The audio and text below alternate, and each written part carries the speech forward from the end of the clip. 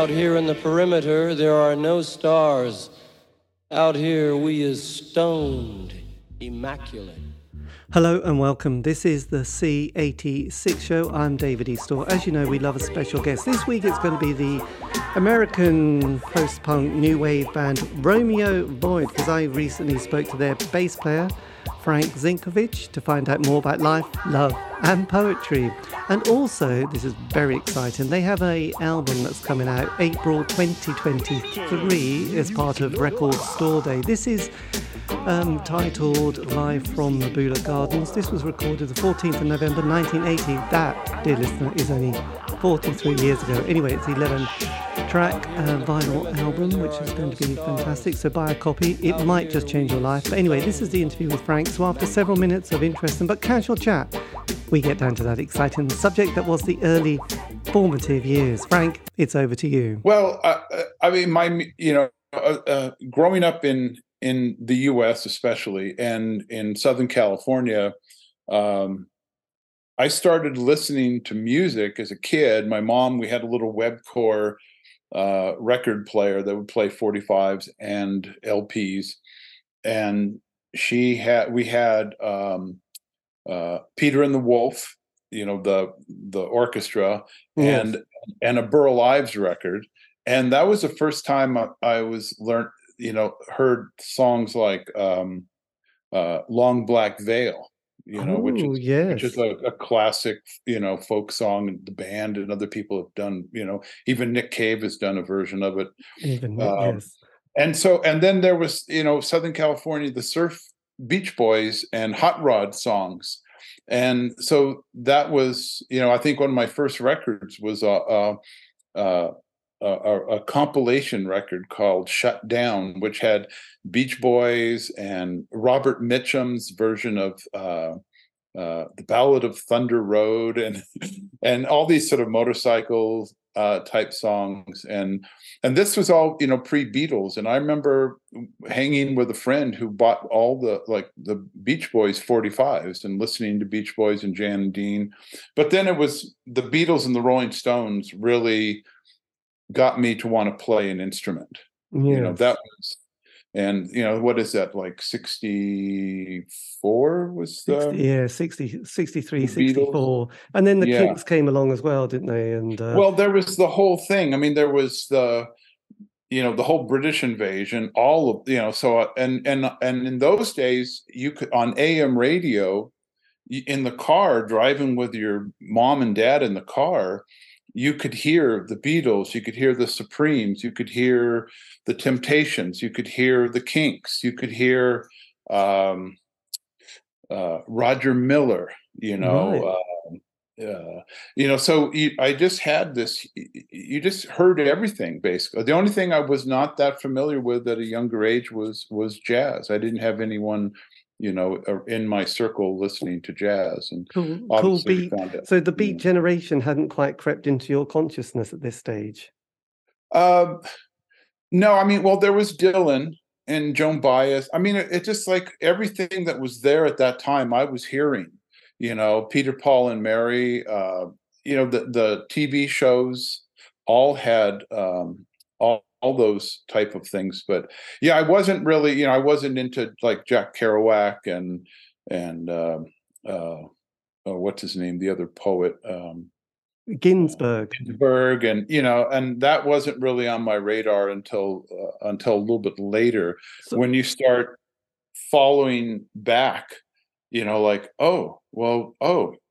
Bob Dylan knew these people. Oh, well, who were they? And so it was always this whole conglomeration of things. And but I think it was like blues and the Rolling Stones that got me to pick up a bass guitar, because my brother, I have a 1 year older brother, and he was playing guitar, right, and classical music lessons, and I thought, okay, bass, I only have one note. I don't have to learn chords. And so I picked up bass. Although I do remember, one Christmas asking for a snare drum and practicing, trying to learn, even though it was, I realized much later how, I was trying to learn the drum part for Get Off My Cloud. Right. because it had that, boom bat, little roll, and Yes. so that's, I really did start focusing on, how can I play an instrument, and throughout that period, I never did a whole lot with it, but after high school, I managed to get uh, a good bass guitar and an amp, and did some shows playing with my brother's band. And Yes. then I was always into art. I was always drawing. And in high school, I learned how to throw pots, do ceramics. And so then I went off to what they call community college or junior college after high school, Yes. and just made my living for quite a while as a potter, making, planters and macrame were a big thing. And so I was just doing that and pretty much didn't do any playing, but still kept up on all the music. I mean, found out about the Wailers, and what the heck is that bass player Yes. doing? Yes. What is that? How is he? Where do you count? There is no one there. So were Yeah. people like Sly and Robbie, did they suddenly come into your consciousness and you went, interesting, I like? Not as much. It was more of the Wailers, and the film Harder They Come Right, Jimmy Cliff, came out. yes. And so it wasn't so much knowing individual musicians as just knowing this music. Yes. And then again, living in Southern California, the whole Asylum Records, Jackson Brown, Eagles, you start hearing all that. And then a friend of mine was working at this record store in a little town called Lucadia, and the owner was British. And all of a sudden, I'm like hearing Brian Eno and Roxy Music and Alice Cooper and all these other things, and I'm like, God, what that first Roxy Music record? Like, look at these guys. These guys are really weird. But then, like, wow, this stuff really is interesting music. And so I just kept listening to all this stuff that came along. Yes. It was. So were your parents at all artistic, or they had an interest in poetry, painting, music themselves? Did they have an impact or influence on you? My father, he would paint. He did oil paintings, evenings and weekends. He would paint desert scenes. He would have postcards and paint a desert scene, or he had postcards of the California missions, and he would paint the missions. And then at Christmas, he would always do, we had classic American home with a big garage door, and he would paint a big Christmas scene like snowman or the nativity on plywood. Nice. And put it up on the garage door for Christmas. And then he also did some woodworking. So I was always aware of that kind of stuff. And he always encouraged my brother and I any art orientation. And then my mom played piano. And at one point we had a funky upright piano and took some piano lessons. I never really went very far with that, but there was always an encouragement. And when my brother was in bands, they always, my dad would help, because this is like high school, 17 years old. And, he'd help load up the gear and drive my brother and his friends to whatever gig they were doing somewhere. And so there was always encouragement for any kind of artistic endeavors. Yes. And sort of, because you mentioned ceramics and pottery, were there any other particular artists or potters that you were drawn to at that stage? People who were particularly keen on a type of glazing, or had you picked up on things like that kind of Edward Hopper, those amazing sort of pictures of slightly desolate, Well, I was always paying attention to a lot of art. I had in high school, I had a great art teacher who I remember he brought in a film by Marshall McLuhan, the Right. medium is the message. Yes. And we had Art Forum magazine all the time, and you're opening it up and you're looking, and it's like, what's this woman? She's sitting here and people are cutting pieces of her clothes off. And that was Yoko Ono, Dear old her Joko, indeed. performances. And Yes. and then I had an older friend who was a painter, and so I always was familiar with all what was kind of going on in the modern art world. In ceramics, there are people like Peter Volkus and John Mason, who Yes. were LA artists who were doing very large scale things. And then I also got into people like Richard Shaw and Ron Nagel, who do very Richard Shaw does what they call trompe l'oeil ceramics, where he'll have something, it'll look like a stack of cards and sticks and a tin can, and it's all clay, it's all low fire glazes.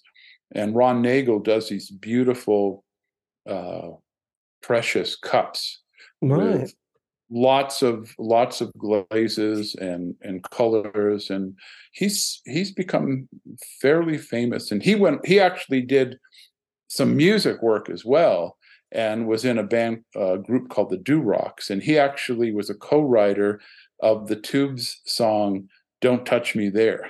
Oh, nice one. Oh, just tell me his name again so I'll make a note of that. Ron Nagel, Nagle.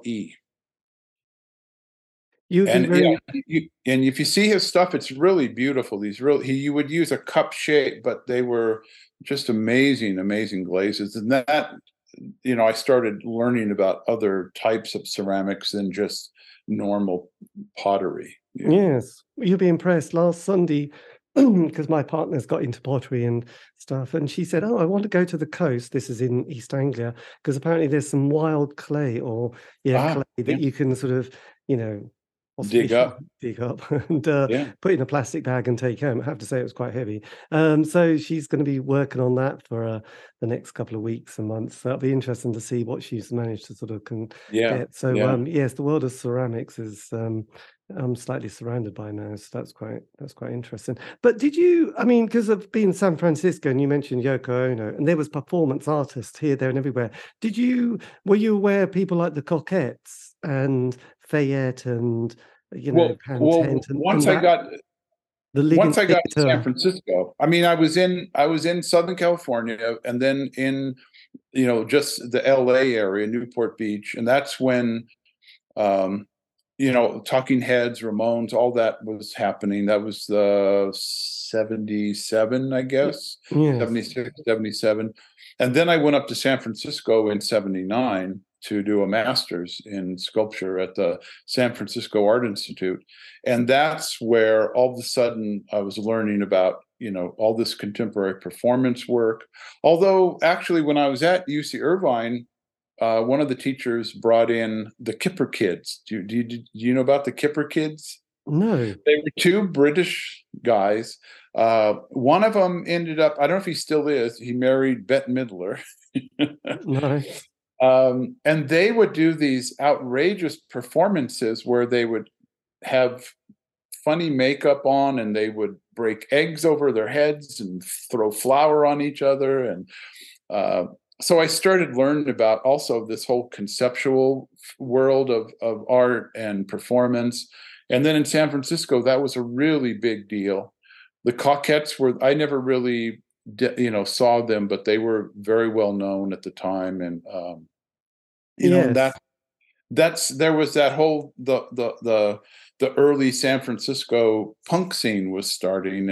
And then there was this, like the Mabuhay Gardens was a Filipino restaurant that this guy, Dirk Richardson, somehow talked the owner into letting him book rock shows at night. And the Mabuhay became, I mean, that's like Devo's, one of the first shows Devo ever played in San Francisco was there. yes, Mad, the Specials, it was and then there was a place called the Deaf Club that was an actual club for the deaf. And I never went there, but a lot of bands played there because the deaf people loved the vibrations, and they yes, could enjoy absolutely. the music. So there was this real burgeoning, not quite underground, but just slowly, not too commercial yet, scene with, a lot of bands and Well, I absolutely. mean, I just kept progressing through different things. Yeah. So did you leave like you mentioned college to do art. Then did you leave that and sort of just not just get a job, but just start working? And then the music kind of world sort of you caught up with that again sort of during the late 70s. Well, what happened was when I got to the Art Institute in 79, that first year I was there, I met Deborah, the Right. singer, and she was doing performance work. And I had brought up my bass guitar and a little amp uh, and a little Boss drum machine from Southern California. And somehow we were talking, and she found, it came out that I had this bass and a drum machine. Said, "Oh, why don't you play on this performance?" And so she and her friend Rachel, we did a song called Lunch Meat, this performance they were doing. And then she had been working with some people and knew a drummer and a guitarist, this guy Jay and Peter. And so, oh, let's get together and we'll play. And it was just something at the time. It was just, oh, no big deal. This isn't going to really go anywhere. And then it ended up taking off through a whole variety of Yes. situations. So had the sort of the punk scene, because you mentioned people like Roxy Music and Talking Heads, but had the punk scene from people like you also mentioned the Ramones, didn't you? But like the Sex Pistols, the Clash, had they all sort of come into your consciousness as well as that Right. whole Yeah. world All of, that.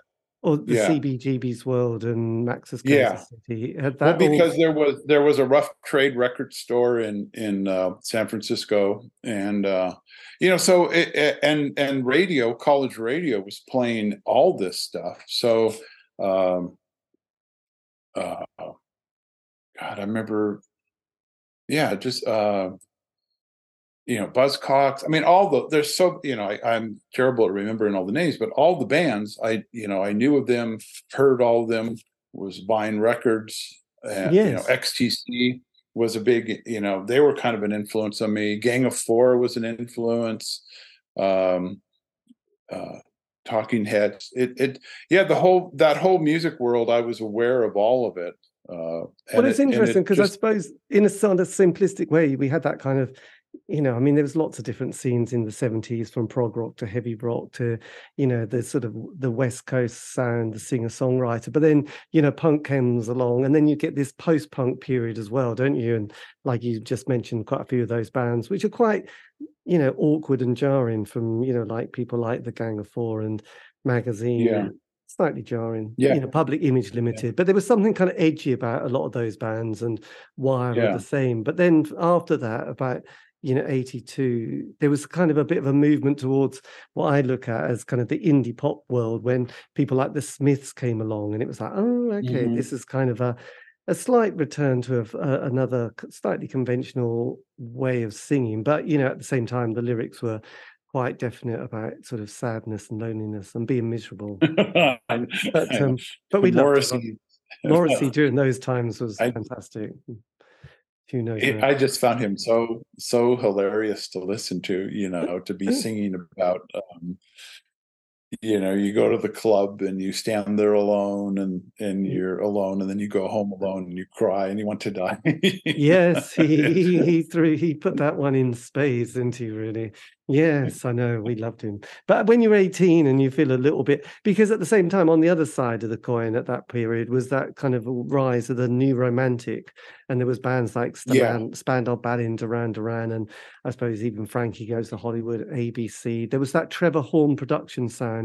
And so people were right. like, God, and politically things got slightly, it was quite divisive, really. You got the right, with Thatcher and the yuppie, and then you got the left, which was all socialist and lots of people striking, and so it was very, which side were you on was quite, it was quite obvious, I suppose, during that time. So obviously, Morrissey sung to me anyway, and lots of people like Well, then also you had, like in England, especially, you had the skinheads and bands that were associated with that. And then some of the bands didn't really want to be associated with skinheads per se, with, sort of that neo-Nazi element. And, yes, it was, I mean, I just was aware there was all this stuff going on in Orange County, California, with bands like Fear.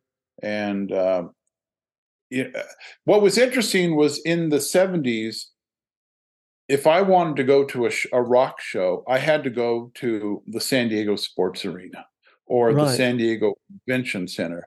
And, I could see Vanilla Fudge or, Jethro Tull opening up for this band called Led Zeppelin, and we had to go to a giant arena. And that's where I saw the Stones and people I knew who were playing in bands.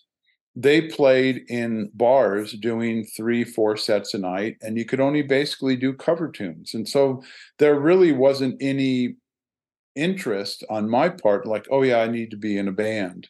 But then once in San Francisco, that scene, the punk element really changed, where all of a sudden people are like, oh, well, let's do a show here. Let's play this club. Let's play this place.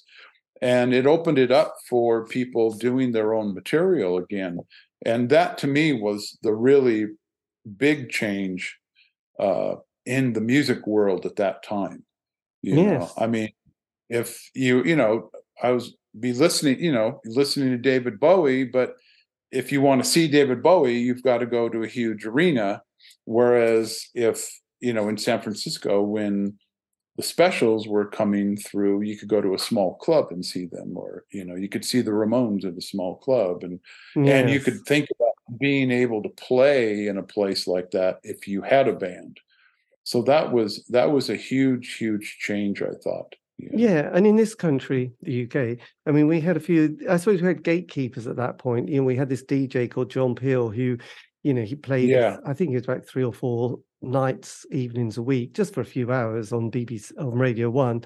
But again, it was he had them, even though individually you all felt very isolated, and you were the only one who were going to be very excited about the work of, I don't know, Bogshed or Stump or A Witness, even the Smiths. And there was also, his love of people like Sly and Robbie and the Bundu Boys and all these kind of things. But he would always pick sort of the song which was, I think he always chose the best reggae song, the best African song, the best indie song, the best.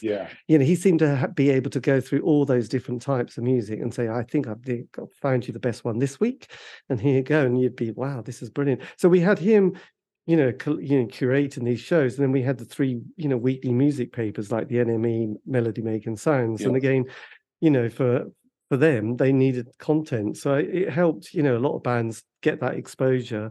And also the UK is tiny, isn't it? Let's face it. And every little city and town has an alternative indie night, and you could just get a transit van and go whizzing around the country and pretend you've been on a tour of 10 nights. But really, it was just but it when you're 18 or 20, it's kind of important to feel like you're progressing somewhat, so that's important. Well, I remember, John Peel was definitely known as an incredibly important factor especially in the British music world, and that always had an effect in America. And then, like you said, NME, Sounds, and Melody Maker were I used to buy those all the time when I was in San Francisco, and you just go through all that. And it was always amazing how a band in England could just be starting, and then all of a sudden they're in these 3, I guess, well, I always thought of them as papers, but I guess they were papers. Yeah. And and all of a sudden you're getting all this attention, and so you could jump up in status really fast in the UK, it seemed like, because of the competition of these people all wanting to write about the next big thing. And then, of course, they all loved tearing someone down. eventually too. That was always sort of That's what fun. we do in the UK. We just build them up Well, and they do it in the US too. Yeah.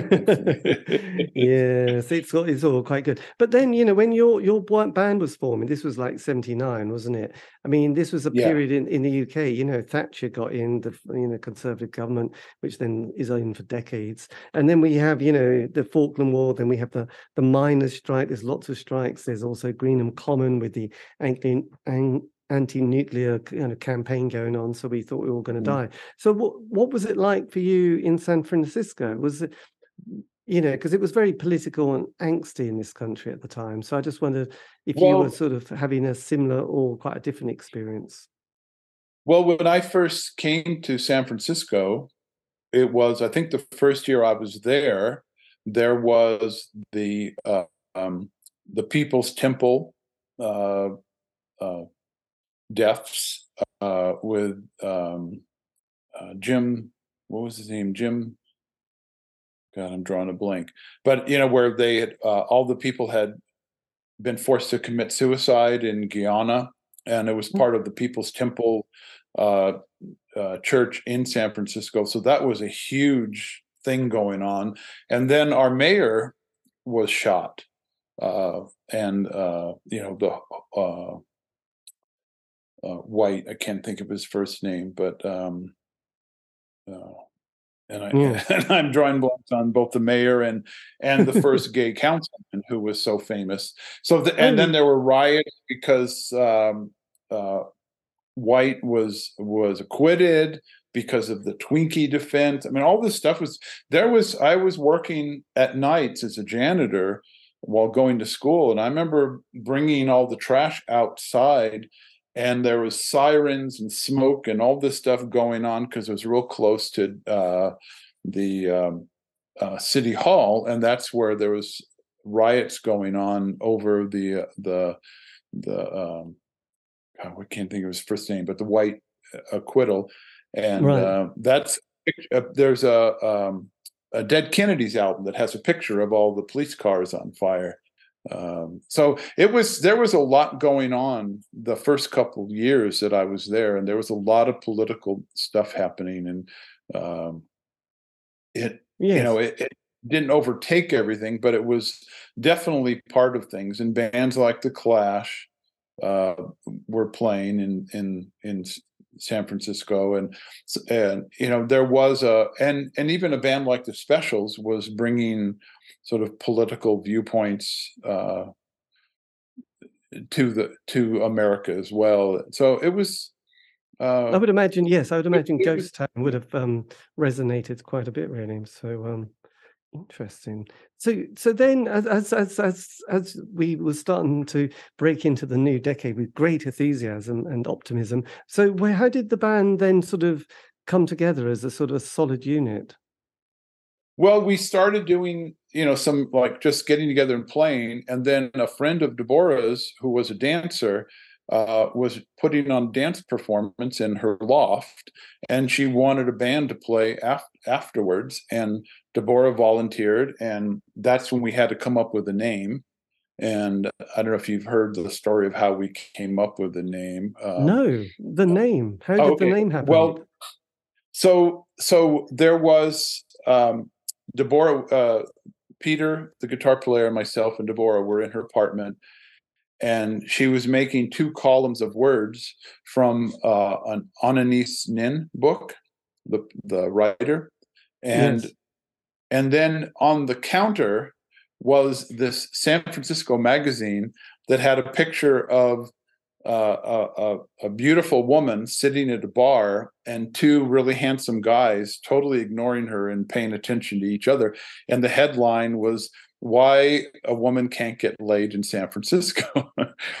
And it was right at a time when this was, the gay scene was really breaking open in San Francisco. I mean, really huge. And the Castro, Folsom Street, these were all areas that were really, well-known gay hangout places. And Deborah, even, a lot of her friends were gay, guys that she thought she was interested in would be gay, and she'd still be good friends with him. And so somehow we had Romeo in one column and Void in the other, and we went, oh, how about Romeo Void? It kind of describes what's going on in San Francisco. There's no Yes. there's no Romeos for the girls. They're all it's Romeo and whoever the other guy was that he was fighting with. Yeah, Ken. And so that became we'd like, oh yeah, so what? No, it's not. We're never, we're not going to go anywhere. Who cares, And there was this scene at the Mabuhay, at the Fab Mab Club, where they always had 3 bands playing, and a lot of the bands like the Offs and Crime and Chrome and some other bands, they got to the point where they felt like, I'm headlining, Offs are not going to open for Crime. Crime's not going to open for Offs. We're too good. We're going to only headline. And so they had to help find people to open. And Deborah knew a lot of these people. And so we opened for the Offs a bunch of times. And we never even talked to Dirk Dirksen, the guy who booked. We just were brought in, and we never had to submit a tape or anything. And so we played a series of shows at the Mab, and that's what this live album, comes from. This is it. And that's when Howie Klein, who ran 415 Records, which was a San Francisco independent label, he saw us a few times. He brought in this guy David Kahn, who was a budding engineer, and he was working at a recording studio called the Automat as the guy running the front desk, and he would get free time in the evenings. And so Howie brought David to hear us. David didn't really think much of us at first, but we did this song called I Mean It. And he really liked that. So he said, okay, I'll work with him. And we ended up doing an album. And then the album ended up taking off because Howie had a huge reputation and network with college radio in the United States. Yes. And so when he started sending this record out, college radio started playing us. And a song called Talk Dirty to Me, which is on the first album, got picked up by KROQ in LA, Rodney Binghamheimer. And Rodney, is he the equivalent of John Peel, by the way? In a way, yeah, because he was bringing in all the British acts and totally famous for that. But so all of a sudden we were getting played on LA radio, and we were able to do touring, and it goes on. But all of a sudden we were like, oh, we're a real band, and we're actually doing something. Yes, so this is true. So 415 Records was your sort of the stepping stone in a way, wasn't it, for your next moment? So the first album on that label is It's a Condition, isn't it? Yes. And the record that is going to be released is the live album, which is kind of almost in the first year of your existence, which is an 11 right track. That's it's even before 415 Records. And there was the story is that there was a person, I forget his name, who was recording a lot of live shows at the clubs, and they would get played on the Berkeley College radio. I'm drawing a blank there. And KUSF in San Francisco, and so he had this huge collection of live tapes, which I had never really heard, but he ended up selling it to the label we're on, which is Liberty Hall, I think. Is that the name of it? I haven't paid a lot of Liberation Hall. Yes, that's the one. Liberation Hall. Yes. Yeah. Sorry, right. Arnie. We can cope. And so he sold the tapes. So he was an archivist before we even thought of such things, didn't we? So he just literally recorded everybody from the sound. Was that from the soundboard that he recorded all these? Yeah, from the soundboard, and there is a bit of a I don't know if he had a mic or something. There is a bit of a room sound to it, So I don't know if you've had a chance to listen to the record, but it actually is pretty decent recording for a live record at that time, and Yeah, well, no, it does sound good. It surprised me, but it was also surprising that it is within the first 12 months of your, career in the yeah, band. So, yeah. I'm surprised at how tight we actually were. yes, I guess we did rehearse a lot. We paid attention to, and so but it's you got a so good. that's how. I was going to say you got a good sound, didn't you? Straight away. I mean, obviously, there's a huge, there's a kind of a purity, and there's a sort of obviously a big kind of, a shout out to Patti Smith, really. But there's also Ben Ben's kind of saxophone playing, which is just kind of Yeah, an absolutely exquisite little kind of added sonic soundscape over everything else with, the his vocals. his his touch added so much to the band. See, I was listening, I mean, you can hear elements of Talking Heads, XTC, Gang of Four, uh, blues, in terms of the bass stuff, you can hear all those influences. Peter, the guitar player, was a big Beatles fan.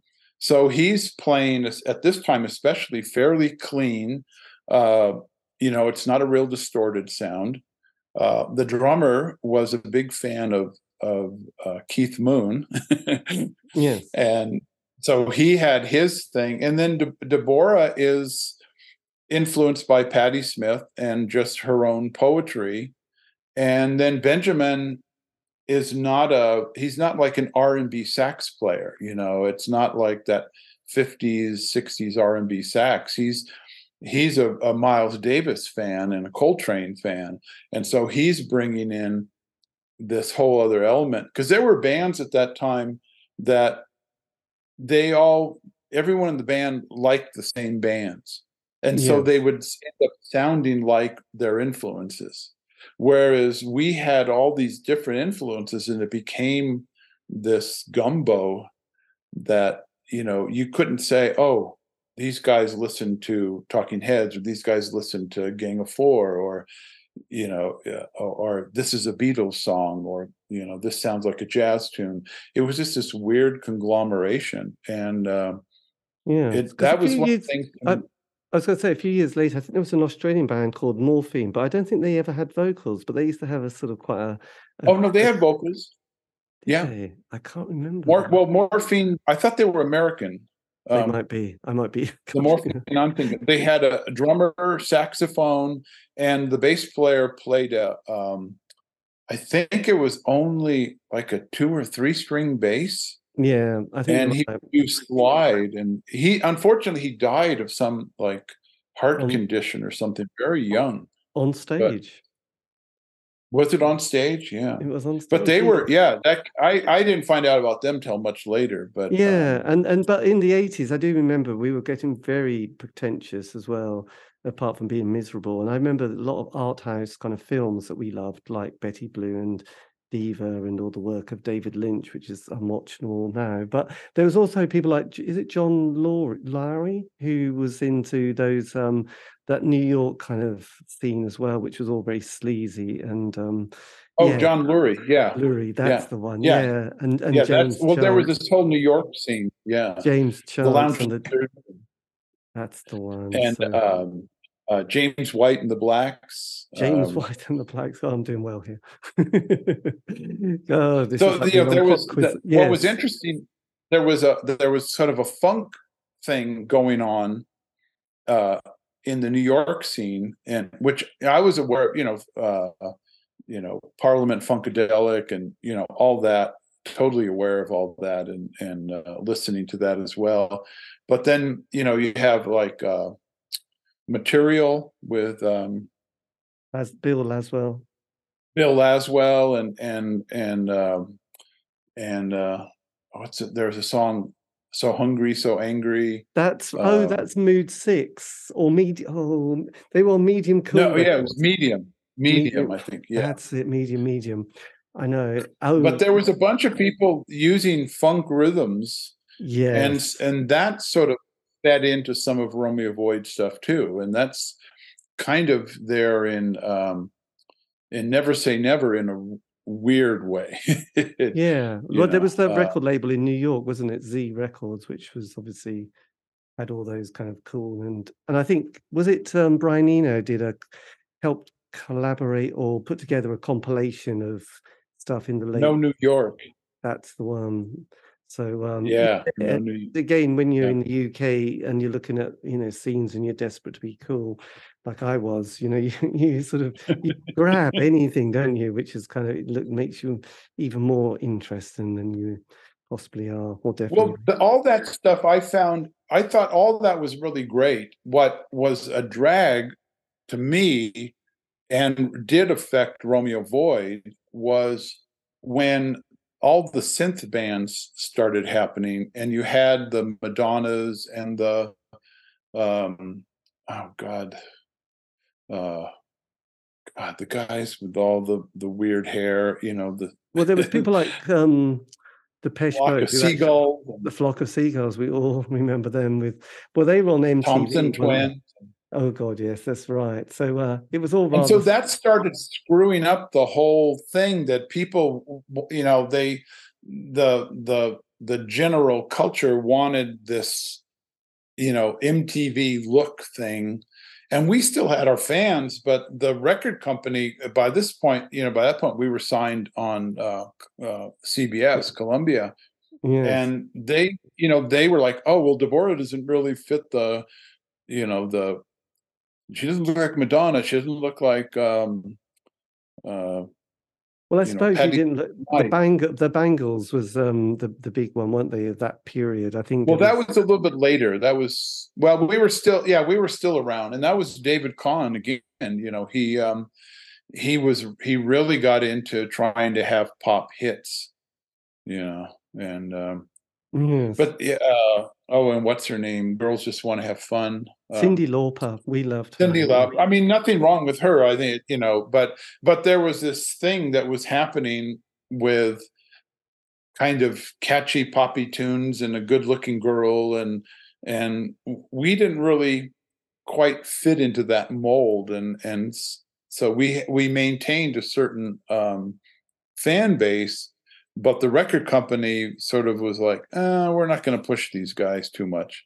I guess in the UK you'd have been very much at home on Rough Trade Records, in the indie charts, wouldn't you? Alongside everything. Well, what's funny is we in '85 we did a tour of Europe, and we played in London at is it the Marquee Club, famous with the famous Who poster, and I think it was the reviewer in NME. We're like a couple days later, oh look, there's a review, and it's like, yeah, the guitar player is just a wanker. He's just wanking, So there was we did not get a favorable review in England, and that was the only show we played in England. Oh, that's shocking. Oh my God, the only time. But Germany, they loved us in Germany and France. We got really great response in Germany, France, Italy, Norway, Sweden, Switzerland. Yes. Yeah, it was. So when you came to record the second album, obviously on a major label, was there a bit more pressure on the band to deliver something a bit more bigger and a more, bombastic? Well, what happened was we were still on 415, and we actually did the Never Say Never EP. That came after It's a Condition, and we were touring our first tour of the East Coast, and our drummer, we were at an interview at a Boston radio station, and he was upset about something, and he kicked these bottles going down the stairs, and they had photographic stop bath in them, and they splashed up in his eyes, and he ended up fine, but for a week or so he was kind of blinded and had to be bandaged up and go to the hospital, and so we couldn't play our show. And Rick Ocasek of the Cars called us And he had heard our first record on tape. One of the roadies on the bus had been playing it. And he said, well, come check out Synchro Sound, my studio in Boston. The next day, come hang out and I'll show you the studio. And he said, next time you're in town, I'll give you some recording time. So we all end up going home, and the drummer recovers, and then we're on another tour. And before that tour, I just kept calling Synchro Sound and bugging Rick, and because they're always like, Synchro Sound. Yeah, this is Frank from Romeo Void calling for Rick, and the secretaries are like, oh, this is just some fan or something. They don't know. But I finally managed to connect up with them, and we arranged for a specific time. And so we're finishing up the tour, and we were going to do a final show on a Saturday night, but we started recording on a Thursday. And the Cars had just finished their album with Roy Thomas Baker, and the engineer was Ian Taylor. And Ian Taylor had produced the first Psychedelic Furs record. And we loved his engineering sound. And so he engineered, and we did these 3 songs. And then we had to do this show on a Saturday night, and we played the Spit, which was the place to play if you were an indie band. And we did an encore, and then we did another encore, and then people wanted more, and we had been jamming on this tune throughout the tour at sound checks. And so Deborah came out, put all these lyrics out on the floor, and we started jamming on this song, and we did it. And then it's over, and Ian comes up afterwards and says, what was that? Why didn't we record it? He said, oh, it's not done yet. He called up Rick, and he called up Rick and said, oh, we need to go back in the studio tomorrow. So on Sunday, we went back in the studio and recorded this song, and they did a little bit of editing, and Ian took it down to the Ritz in New York on 2-track tape and played it to listen to over the big speakers, because the Ritz was a big dance rock club, and it came out as Never Say Never, and was a 4-song EP, and Howie came out on 415 Records. And that was really our big break with kind of the industry in a way. Yes. And because of that, CBS wanted us. And then we did our second actual album. Right. Benefactor is the one, isn't it, really? Yes, and that has a bonus track, Never Say Never, on it. Yeah. Oh no, it's also your opening track as well. Yeah. So by then, because we're doing this show for quite a long time, I mean, most bands have this fantastic 5-year narrative, don't they? They get together, they have the 12-month honeymoon in this country. They get a play on John Peel, they get a John Peel session, things going really well, and then the first album, second album, third album, often a bit, kind of a bit difficult. What was it like for you then, sort of doing, because obviously the intensity of the band is quite here, isn't it, really? Because you do kind of 3 albums really close. So there's a sort of, there's not really any time to breathe, is there, between Benefactor and Instincts at this stage? There was, a little bit, but not a whole lot. Yeah, we were, we definitely had to get another record done. And, we went with with Never Say Never EP. Rick Ocasek is the official producer, but it was really Ian Taylor who helped create the sound. And then we hired Ian to produce Benefactor.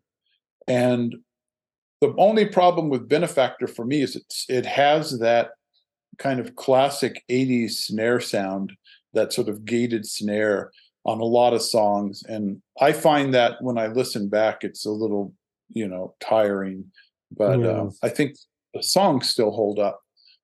And later versions we've done of those songs, I really like when we were playing them live. And then Instincts, we brought David Kahn back because he was with CBS. We were on CBS at that point, and he was someone who was familiar with us, and we felt we could work with him. But he also was really geared towards trying to have a hit. And so Girl in Trouble got a lot of work, and he really spent a lot of time on that. And it went way past what I initially was thinking of as sort of a Parliament Funkadelic kind of song, Yes. with this sort of certain kind of funky bass line. And it just became much more poppy, which is, fine. It got us on American Bandstand. So, Yes. And what was the atmosphere like with the band? Because obviously you're now in this kind of marriage with each other, which is often... Well, by that point, we weren't all getting along very well. Right. And so there was a lot of tension, a certain amount of, oh yeah, you go work on your vocals, Deborah. I'm not going to be there. Or, it was kind of back and forth. And it's, I always tell people, it's like when you're first getting together, you get together, you rehearse, you play shows, but you always go home to your own place. And then all of a sudden you're touring and you're living with each other. And that becomes its own thing, that, I see bands having problems that I'll read, and I just think what we needed and what they need is you need a marriage counselor, basically. I was going to say there was because a lot of people say, there's two things, aren't there? Most people say, we needed a break and we just needed to go away for a year and then come back. And I'm never sure if that would happen, if you would ever come back. And you also vaguely miss the moment that the band is kind of happening, really, that zeitgeist moment. Perhaps it would work. I don't know. You'd have to have a bit of maturity. But then I remember when the Police reformed, and obviously it was worth millions to everybody. So a lot of people were like, "Oh, please get on." And obviously everyone was having a great time, apart from two of the three members, which is not good. Was the Stuart and Sting, and so they had band therapy, and I think they managed to sort of realize where some of the issues were when they got spoken about, and were able to then say, let's finish the tour, not kill each other. We were going to have a lot of money, so let's just vaguely think about that at the same time. Let's not blow it. And I suppose, did you feel like you could have done with band therapy at this stage? Oh, definitely. I think if we would have had a good therapist that could have talked to us, and we would have been able to talk to each other about what we were what was going on, I think that would have helped tremendously. The other problem was when you have someone like the Police, there's a financial impetus to stay together and do a tour. And Romeo Void was not making those kind of dollars, Right. I remember we did a really big US tour in 84, and we were flying at times to get to places because the booking agents were booking us in two different, places very far away. And so we'd have to fly. And we got back from this tour where we thought we were making a lot of money. And our accountants, we had a meeting, and the accountant was like, well, basically, there's really no money to distribute. You guys spent it all on touring. And, we started looking at that whole thing of like, the manager gets this, the booking agents get this, the road crew gets this, the travel costs and the hotels are this. And then there's 5 of us left to divide up what's left. Yes. And, it was like the booking agents were making more than we were individually. And the booking agents, they don't care where they're booking you to. It's like, oh, you're playing in Chicago, and then you're playing in Atlanta, 2 days later. It's like, wait a minute. Actually, that was an earlier tour in 84. And then we did another tour where we said, you have to book this tour in a way that we can actually end up with a little bit of money when we come back. We have to really do it more cost effectively. Yes. I know there's that. I think when you're young, you think there's artistic integrity, forget the finance. And then when you get a bit older, you think, perhaps let's have a look at a few of those financial kind of accounts. It could be useful. But then, so when you went to record Instincts in sort of '84, did you feel like that was the end of the band? Was there a sense that this is we've got this project, we're going to have to do it, but I can't see it? No. At the time, I think we were really we really were excited because we had a new drummer, Aaron Smith, and he was able to play in ways that Larry Carter couldn't. And so we felt like, oh, this is yet another step. And I was, the guitar player and I were pretty excited because we used to get together and work on writing tunes, writing songs. Yes. And then we would give stuff to Deborah and she would put lyrics to it. And then there were even there was a song on there that I did the lyrics and everything to. The song Instincts was a demo that I had done with a little Cas keyboard. And so we were really excited to get some of this stuff done. And the recording process was a little more scattered in some ways because we recorded in a variety of different places. But we were actually pretty excited about it and felt like, we had a pretty good record and we were, into touring for it. And, but then again, all of a sudden you're back out on the road living with each other. But it wasn't, we didn't feel at the time that this is the end. This is going to be our last thing. It was, we really felt that, we were going to continue after, So was it the case that you all kind of sat down and to quote Jim Morrison, think this is the end, or did you just stop turning up to rehearsals? No, what happened was we were touring, and we had done the video for Girl in Trouble and the Say No video, and we were in Detroit or Cleveland. I think it was Cleveland. And as a side note, there was this new young band that opened for us. And we thought, oh, these guys are interesting. I wonder if they'll be around very long. And it was the Red Hot Chili Peppers. Right. And those guys are still around. They've managed to survive. But we all of a sudden we were hearing from people, our manager, that CBS was no longer going to help promote the record because they felt seeing Deborah in the video that, we can't really push her in the same way we could push, a Madonna or something. And so we were kind of annoyed about that. And then shortly before the tour had started, Deborah would know better in terms of the timing, but at some point she got her own manager. She wasn't happy with our manager. And so she got her own manager. And I remember there was a meeting at either Cleveland or Detroit in backstage after a show where she announced that she had a new manager and she was going to leave the band and go solo. And he was encouraging her to do that. And so when we finished the tour, and then we were being offered a tour of Europe, and we had all sort of agreed, okay, we won't say anything.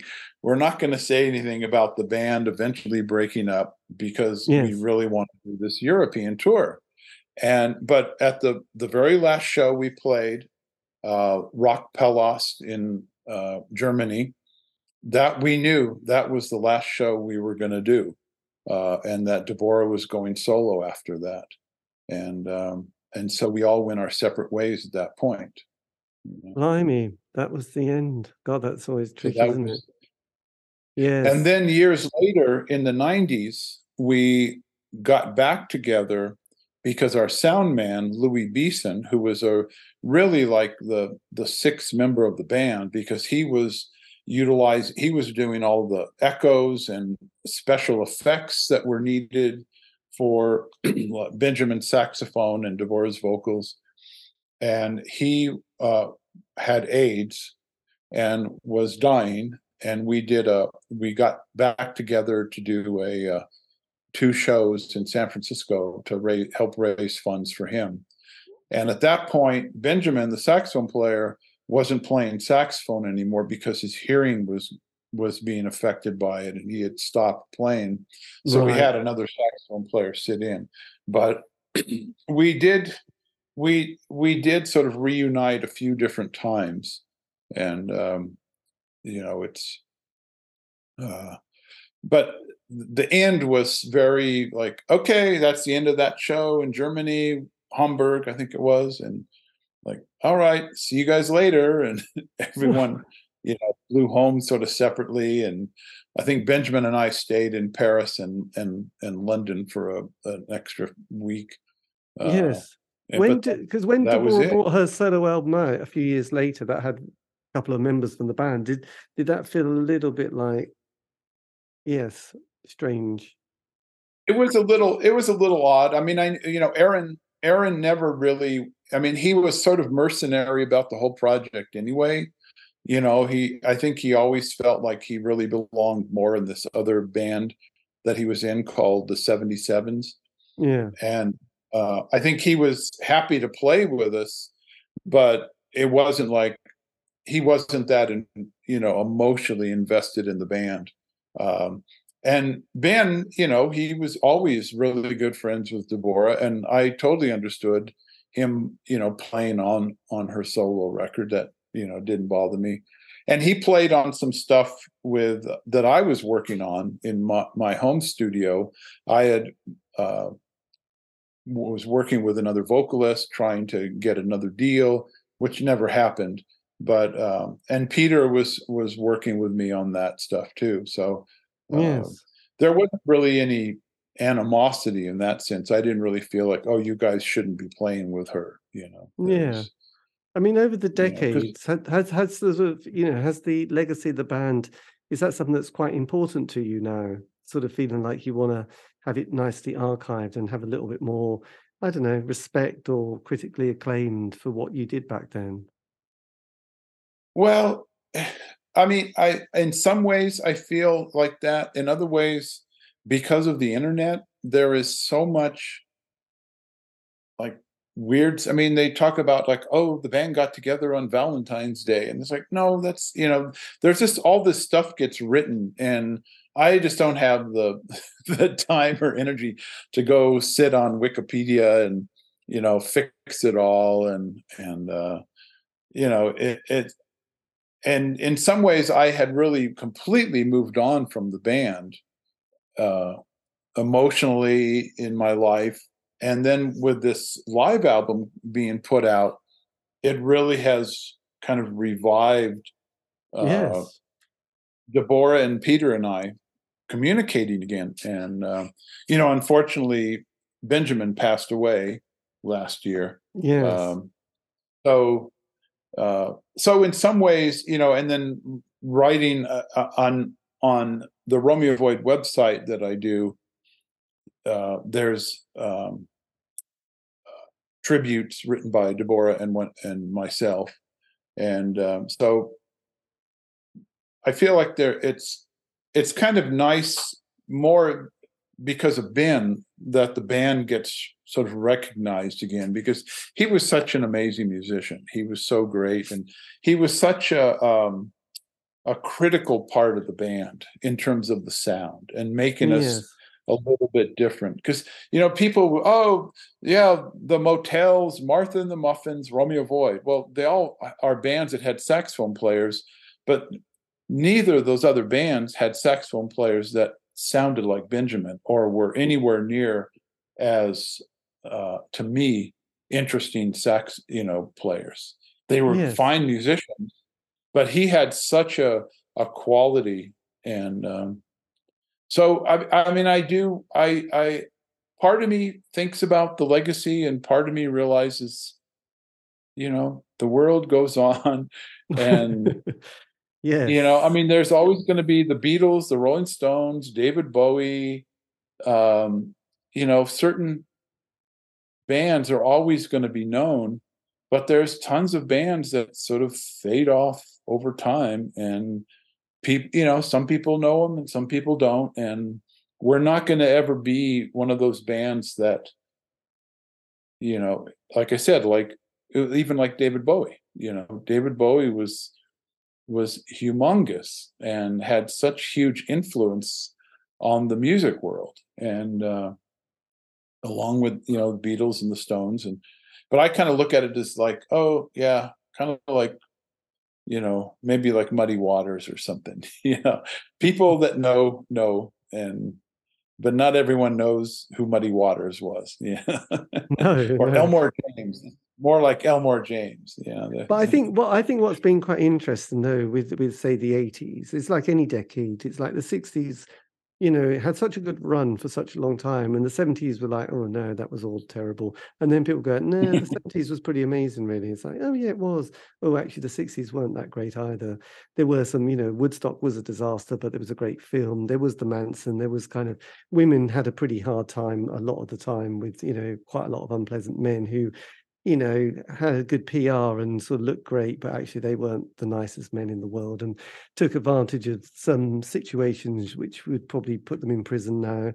And then the 80s is, it's like now you're thinking, actually the 80s is good. But then, the first story of the 80s is very simplistic. And then you dig down a bit with different layers and you think, oh, there was this part of the 80s. Because I know in the UK, we can suddenly go, oh, the 80s was, New Romantics, it was Duran Duran, it was Live Aid, it was Frankie Goes to Hollywood, it was Madonna, hair metal. And I'm going, no, it was the Smiths. It was about being awkward and shy and a bit hopeless. And then there was this scene, and there's been a sort of compilation of the goth scene, the Batcave, with all these goth bands. And then there was psychobilly, and there was anarcho punk, and there was, you know, there were so many tribes in that period that it's nice to hear different kind of narratives to that each decade, because I sort of still feel that with the teen scene, you kind of get a 5-year narrative. That's where a new wave comes along between 16 to 18-year-olds, and they want their band,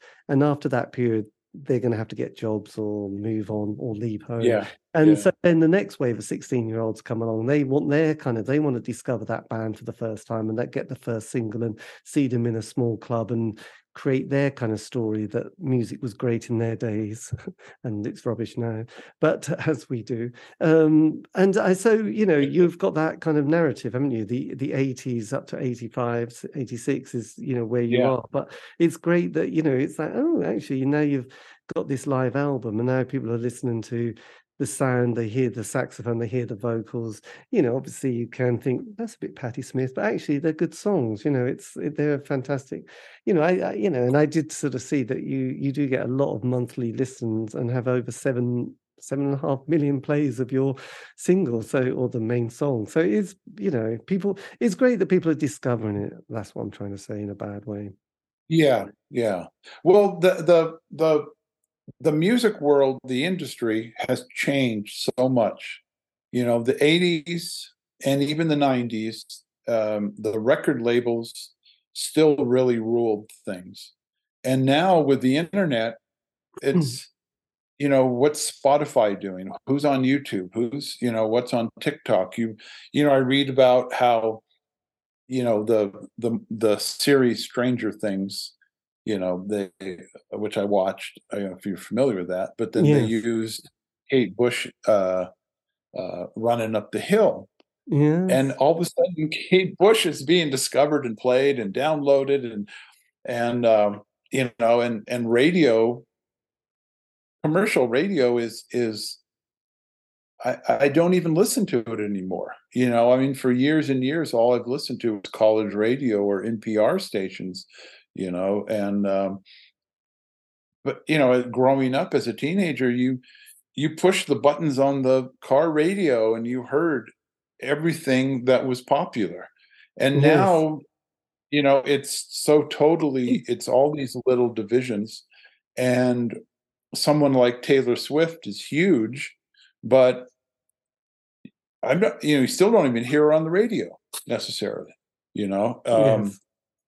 and so the world of music has, it's become this internet thing where, like you said, the 16-year-olds all of a sudden, they found Billie Eilish on YouTube, or wherever it was, TikTok or whatever. Yes. And then all of a sudden Billie Eilish becomes huge, and I mean, Taylor Swift did do kind of the traditional, came up through the country world and, was doing CDs and stuff. But Billie Eilish, she totally came up out of the internet, from things that I'd read. And Yes. I know it's a whole so mystery to us, the isn't it? the kids decide, this is who I want to follow. This is who I'm a fan of.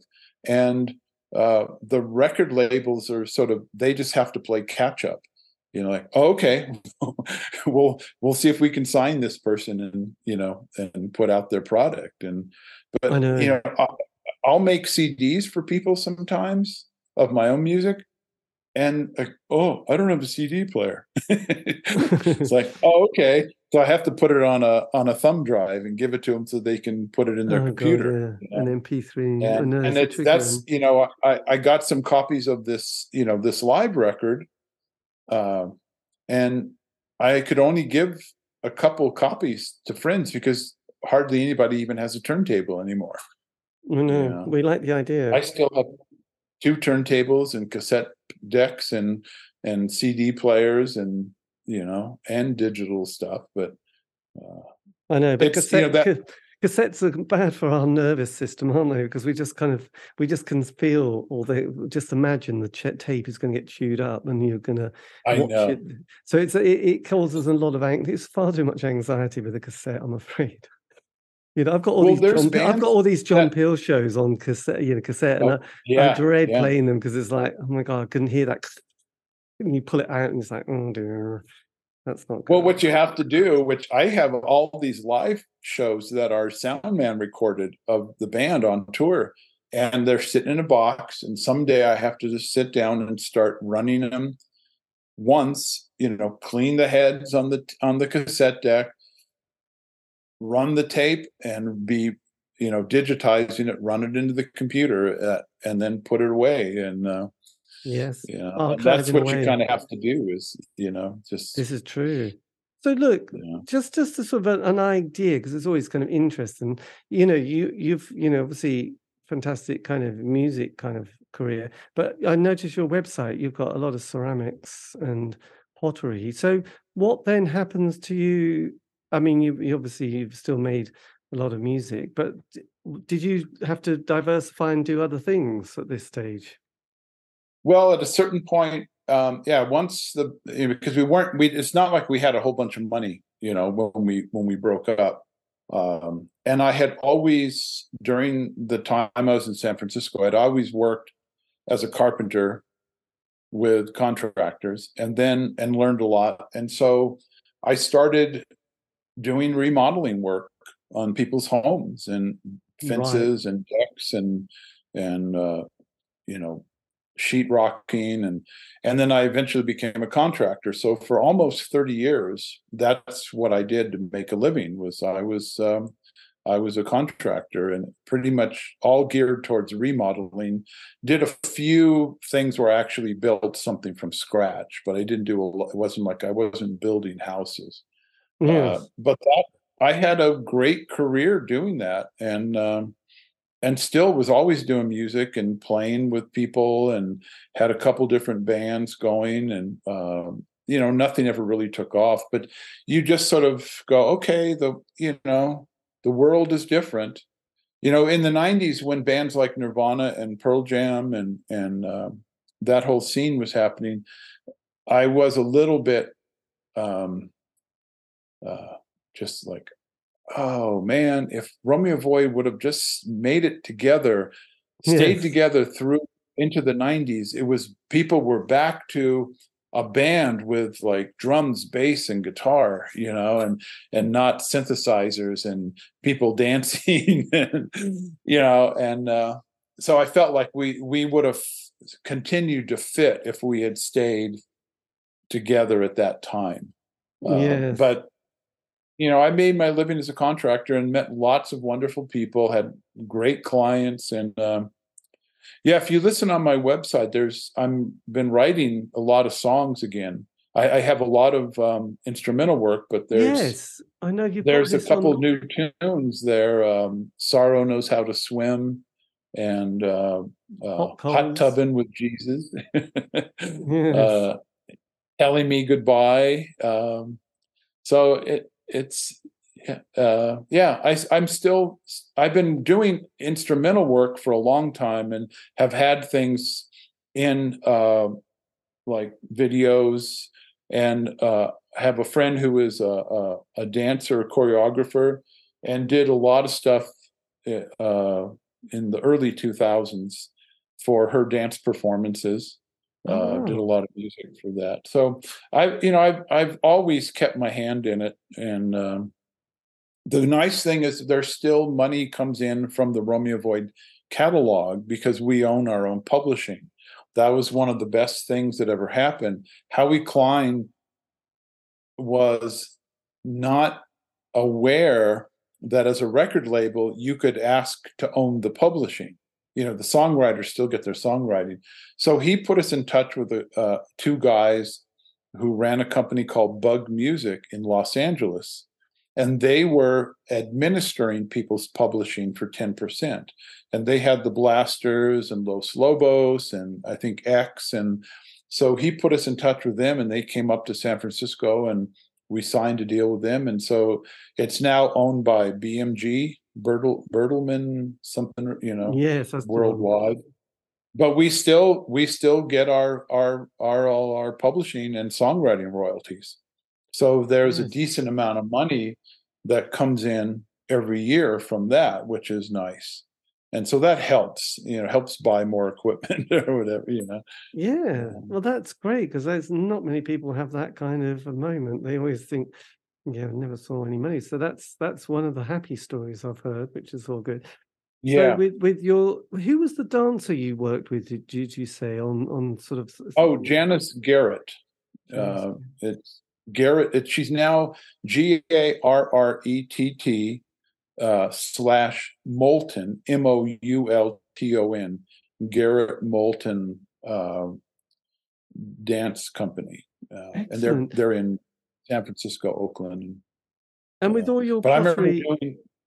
sorry, after you. Oh, I was go just going ahead. to say, and with your pottery and your raku firing, is this kind of another little kind of sideline and sort of passion you've got? Yeah, I mean that's like you can see here. It's like Oh my God, I can see it all. That's there's fantastic. and There's I your have lid. electric kilns outside, um, and I've got an old electric kiln that I've taken all the elements out that I have to finish drilling some holes in to use for raku. The raku stuff that's on my website was done at a friend's raku place, and Yes. but yeah, it's still I when we moved out of the Bay Area to New Mexico, just south of Santa Fe, we looked for places that had studio space. So my wife has a painting studio next to this space. The builder knew, and he actually is a ceramicist as well. So he helped. He was fine with helping set up, making sure there were studio spaces. And then in what is sort of our second bedroom, guest room, I have a section where all my music equipment is and all my computer music studio setup. So Yes. when I retired, it was like, okay, a lot of people think, oh, what am I going to do with myself? And for me, it was just like, oh, now I can, I walk the dog in the morning. There's this place called the Galisteo Basin, has all these trails. Go out, walk the dog in the morning, come back, have lunch, work in the ceramic studio or go work in the music studio. And when the pandemic hit, like what was that, 2020? Because Yes. we moved here in 2019. So I had a real routine. And when the pandemic hit, it wasn't that big of a deal. It was like, well, I'm just working in my studio anyway. And you miss seeing your friends or going out to dinner. But, for a long time, everybody kept thinking this isn't going to go for very long. So, No, this is yeah. true. So it wasn't like this huge, oh my God, I'm stuck in a little apartment with nothing to do, Yes, and we have a absolutely. lot of open space around us. We're on like 3 acres of land. And so, I'd work in the studio for a while, go out and walk around on the land and, with the dog and get some air and come back, do some more stuff. And, so it's in that sense, it's been great because, even though I'm not doing anything professionally, either ceramics or music, I still completely love doing it. It's, and Yeah. I'm able to. So, But you're not in New Mexico now, are you? yes, yeah, Oh, because I remember we yeah, went, we went, because that's the place where Georgia O'Keeffe sort of did a lot of her right, paintings, wasn't right, it? And I remember yeah, we were yeah. driving somewhere and we came to across a place called Madrid, and it just was just like an old mining town. Madrid, yeah, they call it And Madrid. Yeah, okay, and it's just full of artists and galleries and coffee shops. yeah. So That's yes, just that's like about 20 minutes, half an hour south of us. Yeah, oh right. So what Madrid. was And north of you? Because we came from, was it what was Santa Fe, wasn't Santa it? Fe. That's Yeah, right. So you're yeah. south of Santa Fe, but north of Madrid. Right. We're about 20 minutes just south of Santa Fe, southeast a little bit. Oh, And actually, Deborah now lives in what's called Raton, New Mexico, and she's about 2.5 hours northeast of where I am, and up by the Colorado New Mexico border. oh, And I we've love that area. actually met up a couple times since she's moved here. But Nice. it's the Georgia O'Keeffe paintings. That is the landscape here. It's when I was in the Bay Area, the sky would start like 3/4 of the way up, Yes. and here the sky is eating up 3/4 of your view. It's just there's a low horizon line and lots of sky, lots of amazing clouds, and sunsets are incredible. In fact, it's March 21st, and we just had snow this morning. It snowed for like 4 or 5 hours and just stopped like at 11 o'clock. B- Bizarre. Yes. So it's crazy sometimes. The weather here is just so different, and it's also very dry, which I like, because even though it could be 30 degrees, and in the Bay Area, if it was 50 degrees, it'd be damp and your bones would be hurting and you'd feel achy and cold. Here it can be 30 degrees and it's so dry, you're just like, oh, I'm walking outside, it's okay, no big deal. Yes. Blimey. I remember that road trip so well. Uh-huh. It was one of our highlights of our life, I think. We were Santa Fe to Albuquerque, wasn't it? And Yeah, well, yeah. So you went down through the sideways, yeah, to go through Madrid. Yeah. yes, because we thought that No, looks like a it's a beautiful area, and there is one of the interesting things here, more so than anywhere else in the United States. The pueblos here were yes. never conquered. They were never taken over, and so the tribes, I'm forgetting the actual tribe, um, Navajo. They Oh, it's not Navajo for the Pueblos. I forget now, but they were Hopi, I think. But they never were chased out, and so it's the only indigenous tribal area in the U.S. that they never got kicked out, and so there is a huge uh, awareness of indigenous people in this state, and the government pays a lot of attention. And uh, they're like the PBS station here, the Yes. public. There's 4 channels that you can pick up over the air, digital TV, and 2 of them are just dealing with indigenous peoples, with shows and things on how to make uh, regalia and documentaries and music, and it's the most focused on indigenous people's place in the United States that I've ever seen, way more than California. Yes, God damn, yes, because it's all that area where things like I think we went to White Sands and Roswell and all those Yeah, other places as well. yeah. And Abiquiu, where George O'Keeffe lived, and that's right. And Truth or Consequence, that was the other place. yeah, that's further south. No, Yeah. there's it's a really interesting mix here because you have the indigenous tribes, you have people from Mexico, because at one point this was part of Mexico, and then you have the Spanish. And so there's these, and then there's actually people who came here, Jewish people who came here, who then ended up kind of having to take on Christian elements, but still have these certain traditions that are Jewish traditions, and they're not quite sure, like, why do we do this? But so you've got like all that Catholic Spanish type stuff, with the churches and the crosses and everything. But then you've got all the indigenous, tribal and Mexican elements that, especially the tribal elements that are not related to Christianity at all. So it's a real interesting mix here. I would It's pretty imagine. crazy. That is just so brilliant. I'm so pleased. Yes, I remember. So where is it that you are? You've got San Francisco. You're north of Madrid, but south of Santa Fe. South of Santa Fe.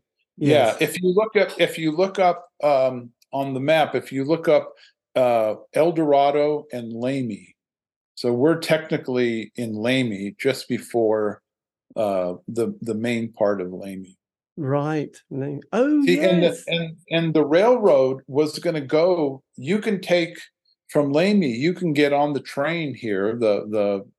I'm forgetting the names of the company, but you can get on the train and go to L.A. or you can go to Chicago.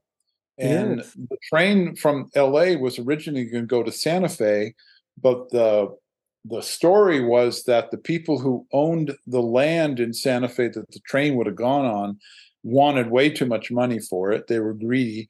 And so the train company said, screw you, we'll just go south and we'll go to Lamy.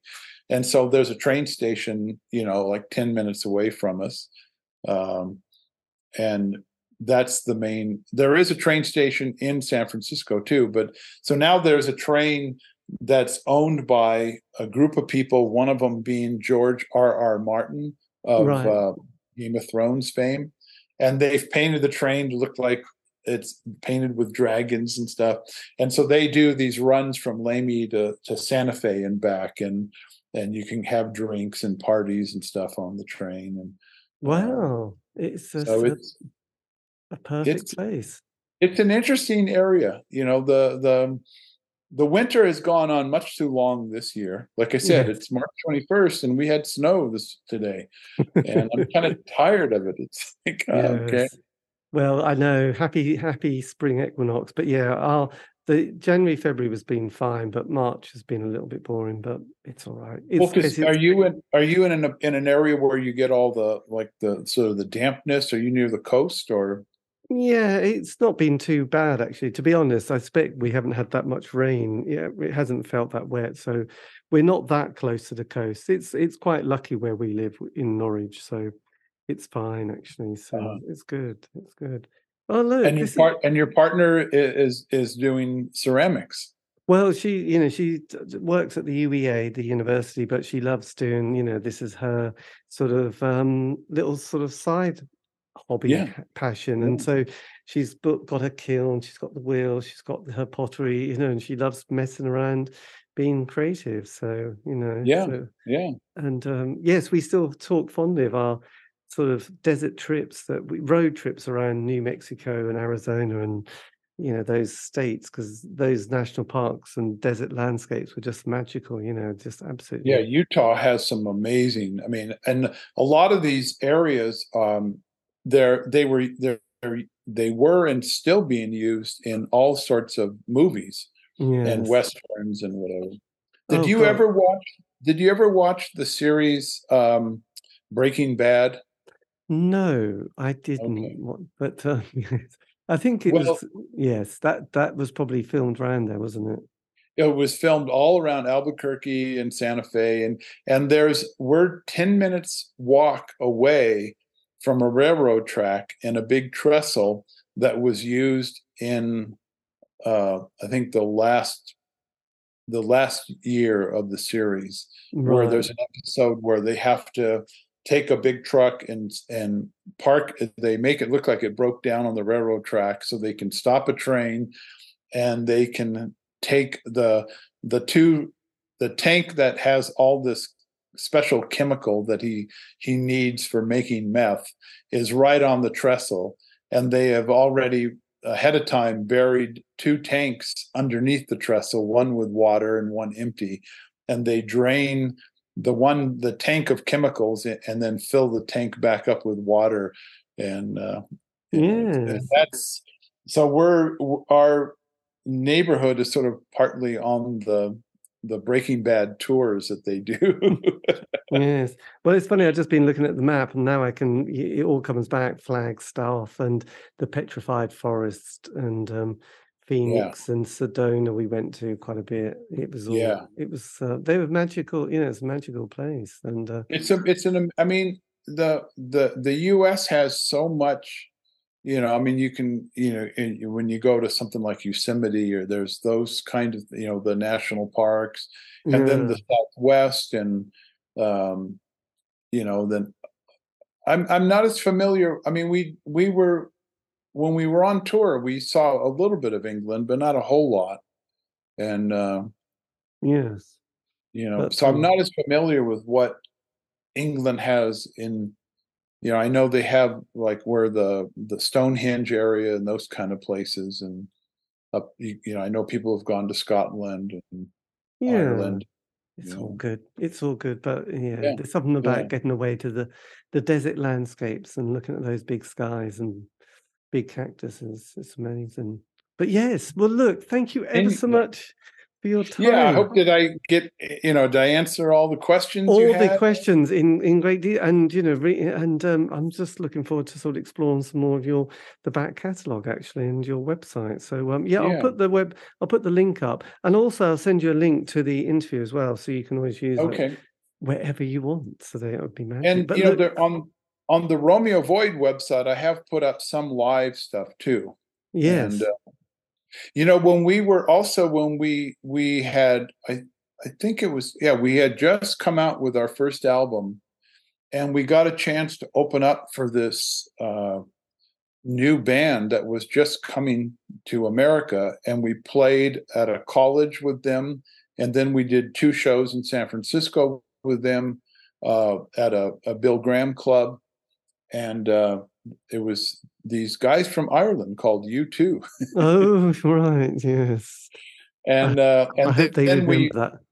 we continued. We did a show with them in L.A.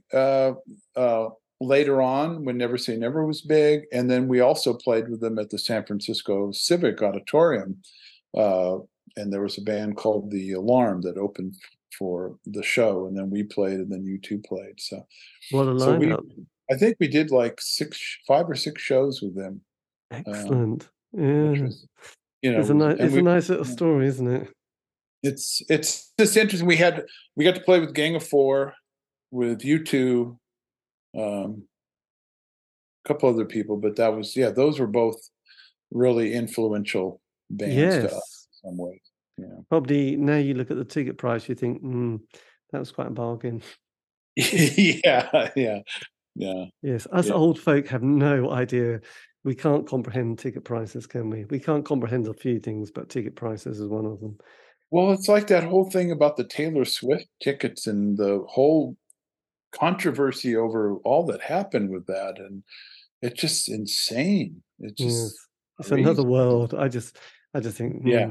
I just go, my God, we spent $250 to see 3 bands in the 80s, and Is there like a small club scene where you are, where you can yes. see younger bands? And Yeah, there's still a there's still venues for those 100, 200 bands. Yeah, I mean, they're still about. I mean, you hear obviously a lot of cities get a problem with noise and residents, because suddenly they convert something. There's residential property near yeah, a venue, and then there's a problem with noise. But I mean, there's still a vibrant scene. But I think as you get old, you don't quite understand how anything works anymore. Remote controls being one, but you just ticket prices being the other, don't you? Wow, yeah, yeah, £500 to see Adele.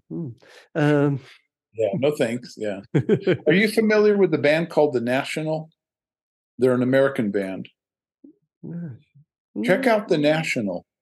Um, they're a very interesting band. Oh yes, the national. They Yes, they are yeah, huge without any kind of airplay, and I've seen them several times now in concert, and uh, they're just really an interesting band. Uh, yes. and the Oh, vocalist is a kind of a baritone, low, quiet type singer, Matt Berninger, and yeah, then the two guitar players are brothers, and the drummer and the bass player are brothers. And yes, one of the guitar players did a couple projects with Taylor Swift uh, during the pandemic, some more acoustic oriented stuff. Um, and then one of the brothers has done work with like symphonies and scoring. He scored some really interesting films, and but they're definitely a band worth checking out. yes. Uh, I'll have a bit more of a I listen. like their stuff. Yeah. Who do you listen to that I would maybe want to check out? Who's on your Who's who on would my you go radar? to? I don't, to be honest, I know I have to look at my Spotify playlist. I keep adding bits too. I think one of the things, this is sounding really sad, really, but I am still discovering a lot of things that I missed in the 80s and 90s that I think, oh, actually, I must listen to that now. So for new bands, I think it's really hard for me to listen to a new rock band without thinking, "Oh, they remind me of such and such a band. Oh, actually, I'll just go and play such and such." So I think it's yeah, I mean, this I know it's it's not very good, is it? Just to say, but I do because when music was happening when I was about you could just miss things, and it was sometimes difficult Yeah, to sort of hear it. It was difficult to buy them. Sometimes you thought, well, look, I like all these bands, and more bands are happening, and I can't listen to all of them. Bizarrely. And then decades later, you go back and you think, oh, actually, I'm quite interested. I didn't particularly like goth music. I didn't like probably quite a few bits and pieces like Depeche Mode. And then I sort of listen to them now and think, oh, actually, they're quite good. I quite like Depeche Mode. So, yeah. um, Well, a yeah, lot of times too, it depends on which songs they're doing, because like a band like Depeche Mode really went through a lot of changes, they did. I mean, and I they think, were influenced by Nine Inch Nails at one point. I'd read that they did some shows with them, and Trevor, whatever his name is, the singer from Depeche Mode, really kind of went, "Oh, okay, we don't have to be all poppy. We can be a no. little He got he got darker." he got into his dark side, didn't he? Bless his socks. But yeah, I mean, I was just gonna. I won't be able. For some reason, my internet isn't loading up because sometimes I just hear a song or I read the reviews in like the Guardian or even the Financial Times. They do record reviews, and they say, "Oh, Yeah, it's these records," and I'll pick a few songs on Spotify and I put them on a playlist. And sometimes it's like, yeah, that's good, and sometimes it's like, not sure really, though it's well, their record. yeah. So it's interesting, really. So I mean, yeah, like someone like Amy Winehouse was, I listened to her a lot when she was around. That yeah, was kind of a nice, oh, here's someone who's actually good and not doing, like silly pop.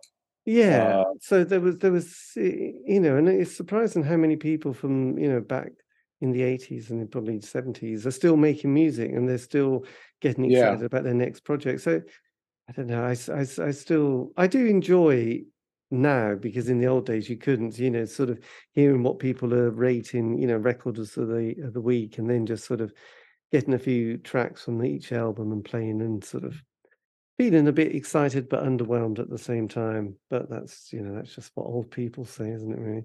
But it's still nice. Well, there's a lot of what I also started listening to at one point was going more into the kind of the techno instrumental world and listening to things there, just because I got tired of a lot of these bands where it sounds like they're singing their diary. Yes, we don't like diary songs. They're not good at all, are they? And yeah. So, and also just as someone who makes music, I found it really interesting to hear people doing different kinds of sounds and things, and different sorts of production. Yes. And that, dear listener, is the end of the interview. A massive thank you. This is Romeo Void and the bass player Frank Zincavage, who, as I said, the band have got a live recording that's coming out, part of Record Store Day. This is April 2023. Oh, just in case you're listening to this years later. This is the live from the Mabula Gardens, November the 14th, 1980. I will post the link below. This has been the C86 Show, David Eastaugh. If you want to contact me, you can on Facebook, Twitter, Instagram. Just do C86 Show. All these have been archived. Aren't you lucky? You can find those on Spotify, iTunes, Podbean. It's true. Anyway, have a great week. Stay safe.